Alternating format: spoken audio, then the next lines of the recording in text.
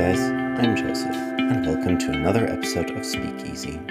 Today, we are going to explore who exactly we are supposed to be persuading, what constitutes persuasiveness, and also what doesn't. I urge you to pay close attention to this episode, as persuasion is the primary measure by which judges decide if you win the debate. So, let's address who needs to be persuaded. For the purposes of fair adjudication, BP conceptualizes a panel as a group of so-called ordinary intelligent voters.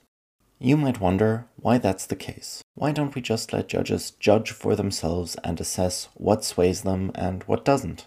The reason is simple. Just like speakers don't select their positions or the motions, they also do not select their panels and judges.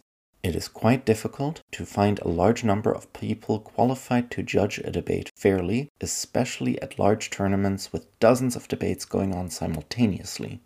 If accounting for balance of opinion and belief was necessary on top of qualification, it would be impossible to guarantee a good standard of adjudication for most debates. To solve this problem, the ordinary intelligent voter was created as a rule of thumb or thought experiment for what the judges should assume to be true about the world. Obviously, judges are still human, and no one can eliminate their personal biases and beliefs entirely, but they should still try their best to apply the rules rather than their opinions. This is also the reason as to why neither right-wing nor left-wing ideology is inherently persuasive, just as no concept is inherently considered good or bad. Speakers need to explain why things are good or bad. Sure, dead babies are considered to be universally bad, and less poverty is probably generally considered good, as these things appeal to our intuitions. But how we get there is not written in stone, and neither democracy, nor communism, nor laissez-faire capitalism are inherently persuasive or unpersuasive to the average intelligent voter. It's up to you to explain it to them. Now then, who is this average intelligent voter? They are a person who can be considered to read major newspapers regularly without memorizing articles. They do not have access to technical journals or specialist literature. They have a broad knowledge base, but aren't experts in any one field. Jacks of all trades, but masters of none. This doesn't mean that speakers may never use specialized information, or spec knowledge as we call it, that they know well and are familiar with. It does mean that this information needs to be explained in a way that any reasonable person could understand. By which I mean, of course, that you should explain it like I'm 5, because in reality, most of the judges you will actually realistically have on your panel are lazy, tired, and or hungover. Think about it like this. If your analysis can only be understood by people who have the prerequisite degree to comprehend it, it will probably not count in your favor unless you explain it well. That being said, once you've explained a concept properly, another team cannot come up and claim that you just used jargon and spec knowledge as refutation. This is only true if you don't provide the explanations for what you're saying. Once you've explained it, they would need to explain a different process that is more accurate than the one you explained. Furthermore, for the purposes of our game, the ordinary intelligent voter comes from nowhere in particular. That means using highly specialized examples from a specific context still requires the same level of explanation that spec knowledge generally does, even if one or more of the judges on the panel technically understand the context. If you're using the same examples to highlight certain claims, use a number from different regions to indicate that this is not a localized phenomenon dependent on that context. Finally, the ordinary intelligent voter does not go out of their way to explicitly contradict any material that you explained. If you prove your argument, that argument is not disproven by other speakers, and it's not inherently implausible or contradictory to itself or reality, it will be weighed in the debate even if it is a lie. I'll remind you at this point of what I said in episode 1. Debate is a game about persuasion, not truth-finding. So, what is persuasion then? The most current and up-to-date rulebook of the WUDC BP Judging Manual, which is the official rulebook of our game, says the following on persuasiveness. BP debating does not consider it possible for an argument to be persuasive merely because it was stylish. There is nothing persuasive in speaking a sentence clearly and powerfully if that sentence is not in fact a reason for an argument. And equally, reasons for an argument that cannot be understood by a judge cannot persuade them. To translate this just a little, it effectively says that just sounding pretty is not persuasive. But, at the same time, if no one understands what is being said, that's also not persuasive, no matter how smart it is. So, let's look at both of these elements now and expand on them a bit. Analysis is effectively everything we summarized as the explanation, example, impact, and rebuttal, as we've talked about in episodes 2 and 3. Analysis is every piece of logic that convinces a judge that your position is correct, as well as every piece of logic that convinces a judge that the side you oppose is incorrect. Put really simply, this means, did you prove that what you claim will happen actually happens? And did you prove it happening matters? For example, if you spend your entire speech explaining that a meteor impacting the Earth would wipe out all of humanity in order to justify spending 80% of GDP on massive meteor defense systems, but don't ever prove that a meteor is likely to strike in the first place, then your impact is significant, probably the biggest in any given debate. It is, however, also lacking in likelihood analysis so blatantly that it would not be persuasive to an ordinary person. Similarly, if you prove that meteors strike the Earth constantly, but don't explain that these do any damage, then you have logic, but no impact. These meteors might just evaporate upon entering our atmosphere, or might be very small, or not hit anything of value. Both of these examples are unpersuasive for lack of analysis. While these are obviously generally not ones you'll see in an actual debate, I wanted to use examples that clarify the different layers of analysis we went over in episode 2, so that you could see how these layers weigh into persuasion specifically. At this point, I want to give you a quick reminder of things you want to analyze for your argument to be persuasive. You want to give evidence that a certain claim is true, and provide mechanistic links that explain why something will happen in the specific way you claim. You could appeal to the moral intuitions of the judges, damage the logic of the other side, or make the judge care about your argument by making them feel that your side is correct by appealing to their emotions. To distinguish the quality of arguments, we usually check how well something was proven.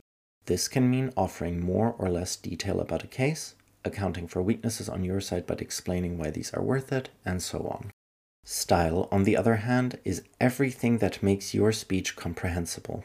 From anecdotes and examples that clarify your stance and position, to the emphasis you place on certain words to make sure the judge gets what you're saying, all the way to your general structure of your arguments and speech. Style is not about speaking the prettiest or replacing as many words as possible with complex word vomit from a thesaurus that no one really understands just to sound smarter. Style is purely about making your speeches comprehensible to the panel.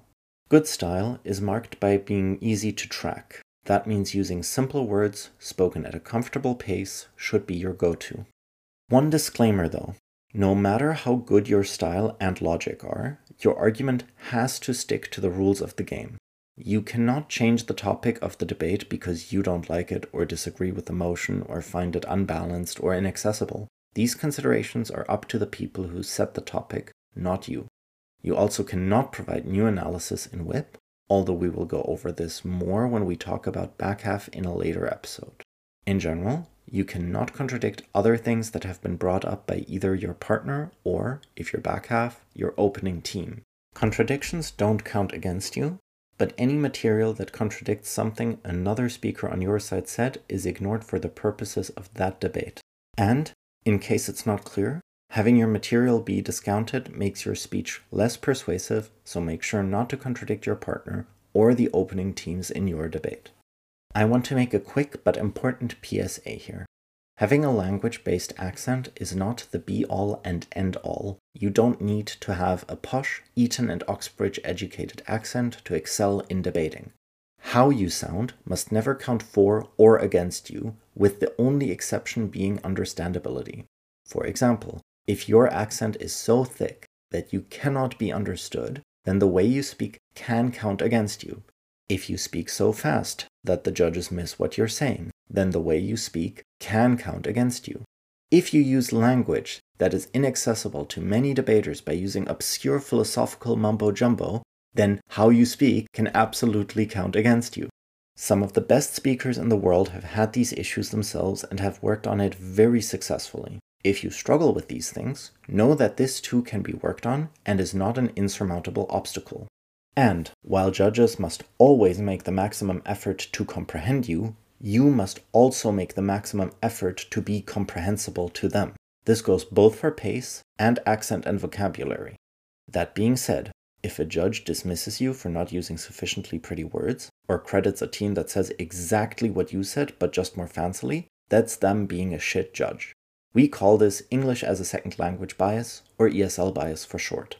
If a judge dismisses you based on your English proficiency, even though your logic was sound and you were comprehensible, please find someone in charge and make an official complaint, as language bias is a big issue that we as a community should combat actively.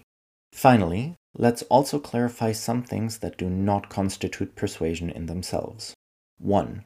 The number of arguments a speaker makes. Of course, if someone somehow manages to make 15 arguments which are well proven and on clash and comprehensible in 7 minutes, then that certainly improves their odds of winning. Realistically speaking, the best speakers make 3 arguments at most, and more frequently just one very thoroughly proven one, because that is usually more persuasive. Don't try to make the most arguments. Rather, make the most of your arguments. I've heard that in some other formats this is handled differently, so a kind reminder that what goes in other formats does not apply to BP. If you're judging or speaking BP, please keep that in mind. Remember, persuasion also includes the degree to which you prove a claim. Throwing out 15 assertions, even if they're on clash, is not persuasive. 2. How clever or new an argument is. Just because your judge has heard a certain argument before, that argument does not become any more or less persuasive. That would be absolutely stupid. There is just no way for most people to assess which arguments their judge has heard before or hasn't. Therefore, that metric for assessment would be structurally unfair, especially because it is not applicable across different rooms with different levels of experience across the judges. Remember, the judge is trying to not be themselves. They're supposed to be the ordinary intelligent voter. That is not to say that if you're clever, that's bad. Quite the contrary. It can help you think of additional reasons your side wins the debate that others haven't brought up, or have a really strong case because you're a smart cookie. This point just means that being novel or clever is not inherently persuasive and, moreover, is not inherently more persuasive than more common arguments with sufficient explanation from other speakers. 3. How interesting an argument was. This follows the same logic as point 2, but again, while being interesting is helpful in making sure the judges listen to you, it's not persuasive intrinsically. 4. Arguments that the judge is aware of, but which weren't made. If a judge inserts themselves into the debate and punishes you for not making certain arguments, report them to the people in charge of the competition. Usually, there will be feedback forms for such things that you fill in after the debate. Note that this is distinct from them telling you more effective analysis you could have run to be more persuasive in order for you to improve in the future. That you should obviously listen to and try to remember. But if they punish you in this debate for not running what they wanted, they're stupid and wrong and should not be allowed to judge without supervision until they read the rulebook. Or listen to this podcast and download our cheat sheet. Now then, let's quickly make sure you caught everything we went over today. We first explained that the ordinary intelligent voter judges our debates and is trying their best to be free from preformed opinion and origin. Next, we discussed how analysis and style factor into persuasion, and in the end clarified some stuff that does not fall under persuasion inherently. Okay guys, that is all for now. I hope you learned something, and if you have any questions, put them in the comments below or write to us on Twitter at SpeakeAsyDebate. And if you like this episode, please share it with your friends or other debaters you know who might be interested in this series. As always, you can find the cheat sheet for this week on our website, speakeasydebating.wordpress.com. We also collect and update motions from competitions there, if you want to have a look at the sort of motions being set currently. For now, have a nice week, and I'll see you next time.